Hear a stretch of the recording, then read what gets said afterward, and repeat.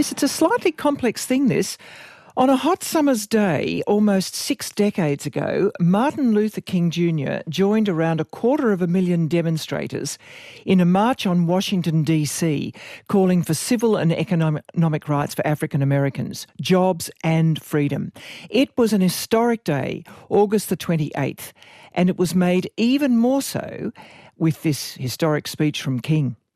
I have a dream that one day this nation will rise up and live out the true meaning of its creed. We hold these truths to be self-evident, that all men are created equal.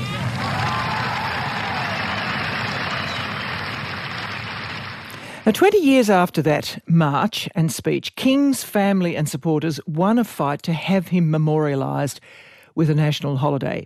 And Martin Luther King is the only citizen, black or white, personally identified by name on the US calendar. But how does a holiday memorialise a man like King with his, at the time, radical agenda to realise civil and economic equality, particularly when that agenda is arguably unfinished in the US?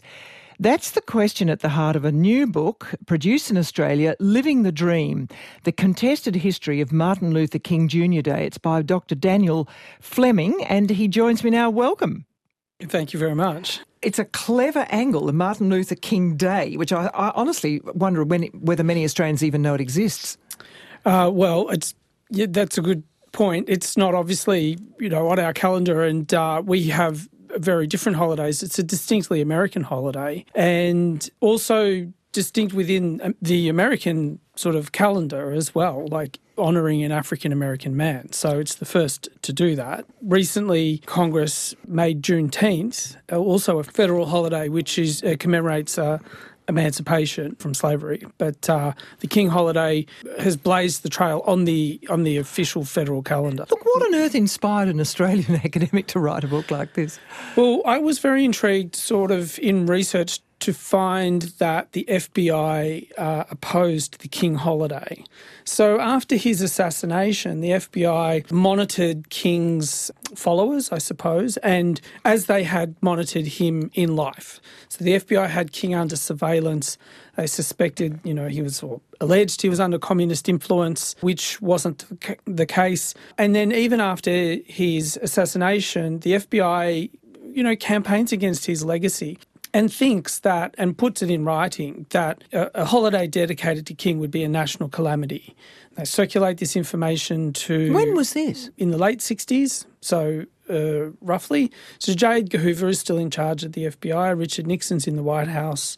The FBI give Nixon this information, about King, even though he's dead. And so this really intrigued me about, it sort of stumped me, why is this person so threatening to the FBI that they will campaign against him even in his death? So, the book isn't so much about King, but a study of how Americans memorialise him and debate about that memorial. He's really, in a way, elevated to the pantheon of American heroes, as you say, which had previously been a very segregated category.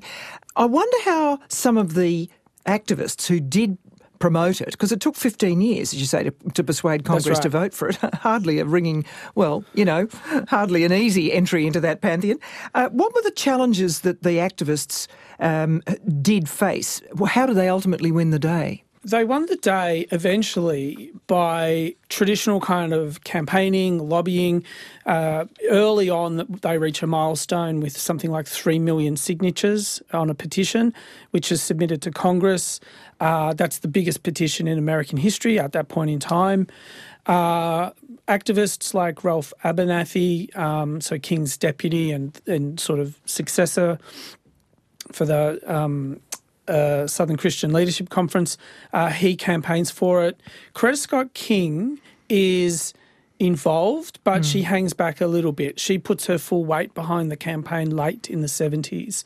And John Conyers, a Democratic representative from Detroit, who knew King, he puts forward the legislation every year, and every year it kind of doesn't get out of committee until about 1979.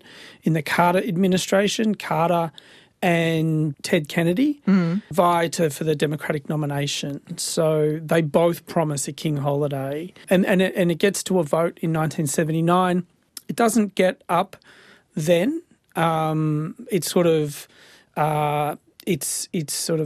kiboshed, I suppose, because some Conservatives in Congress say, we'll just make this a Sunday commemorative day, not a fully fledged Monday public holiday where, and the supporters go, well, that's not good enough. That's a second-rate holiday. It's just such an interesting sort of marker boy or test, I suppose, of attitudes. Ironically, the holiday approval happened under Ronald Reagan, didn't it? Who was known for his hostility towards the civil rights agenda. Yeah, that's right. So he opposes the holiday, but what happens is the Congress decides to vote for the holiday in 1983.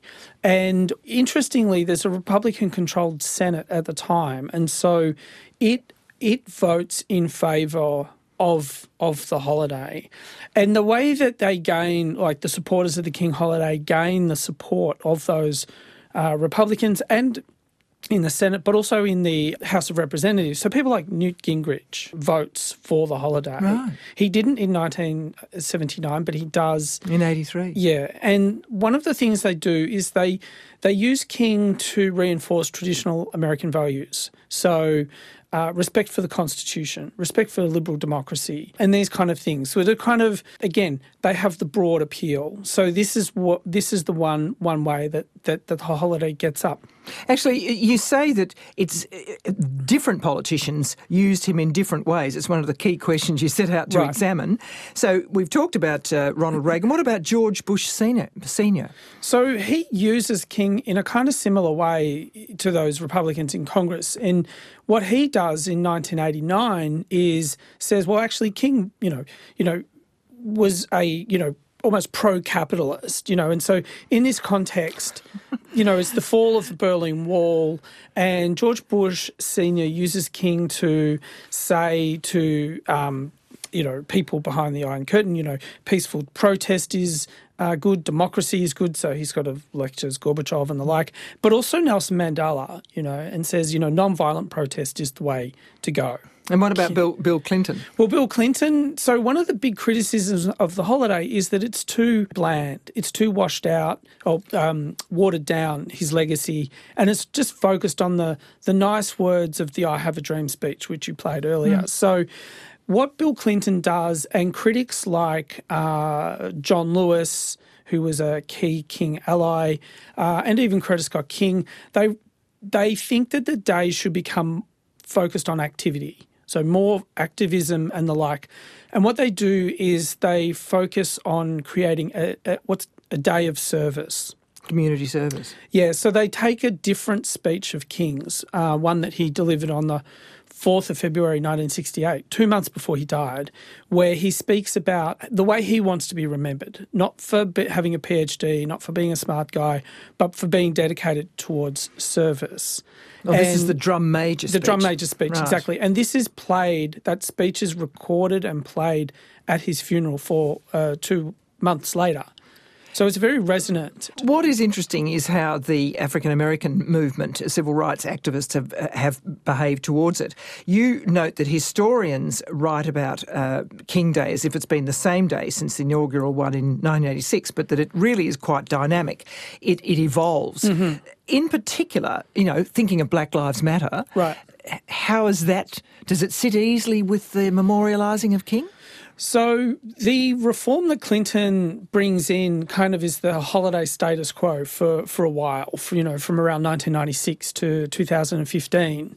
One of the high points of the holiday's history, I suppose, is when it occurs the day before Barack Obama is inaugurated, and then you get this great celebration of Black life, I suppose, and the comparison between the two leaders, and Obama kind of refers to King quite a lot. But what happens in 2015 is that Black Lives Matter kind of erupts in the face of the killings of Trayvon Martin and people like Eric Garner and the like, and the younger generation who the elders have wanted to engage in activism, and say, look at us, in our civil rights movement days, this is what we did.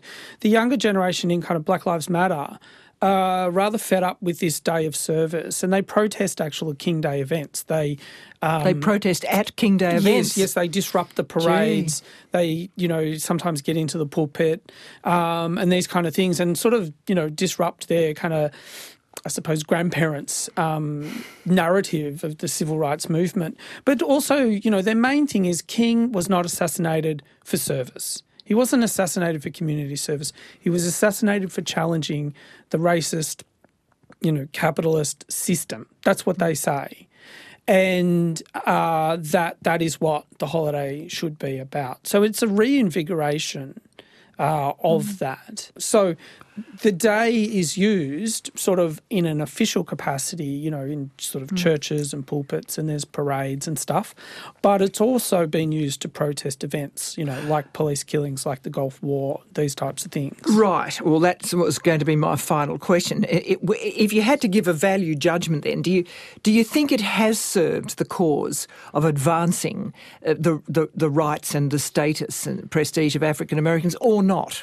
Well, I think every year there is a debate that comes around, how has the US progressed in terms of King's vision? So that's significant. But there are limitations. One of the limitations are, well, this is a one-day event of a year. And people do try to say, on King Day, commit to, these values for the whole year.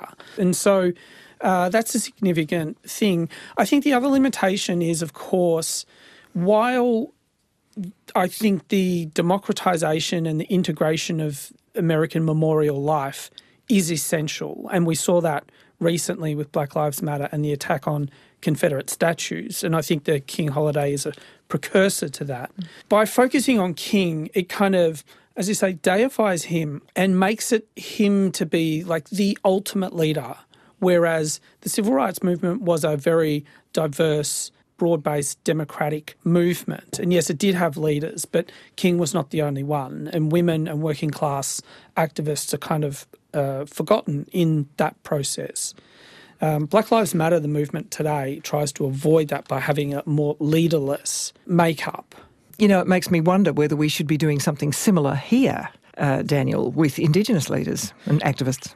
Look, I have thought the same thing, and just this is not my area of expertise, but I sometimes imagine what our calendar would be like if we had, say, a Faith Bandler Day to commemorate, things like the 1967 referendum and the role of women in political activity and social life in Australia. But, what an interesting idea.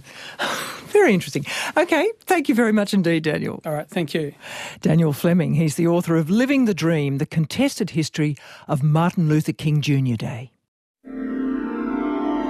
Stream any ABC radio station live and on the go. Discover new podcasts, music and audiobooks, all free on the ABC Listen app.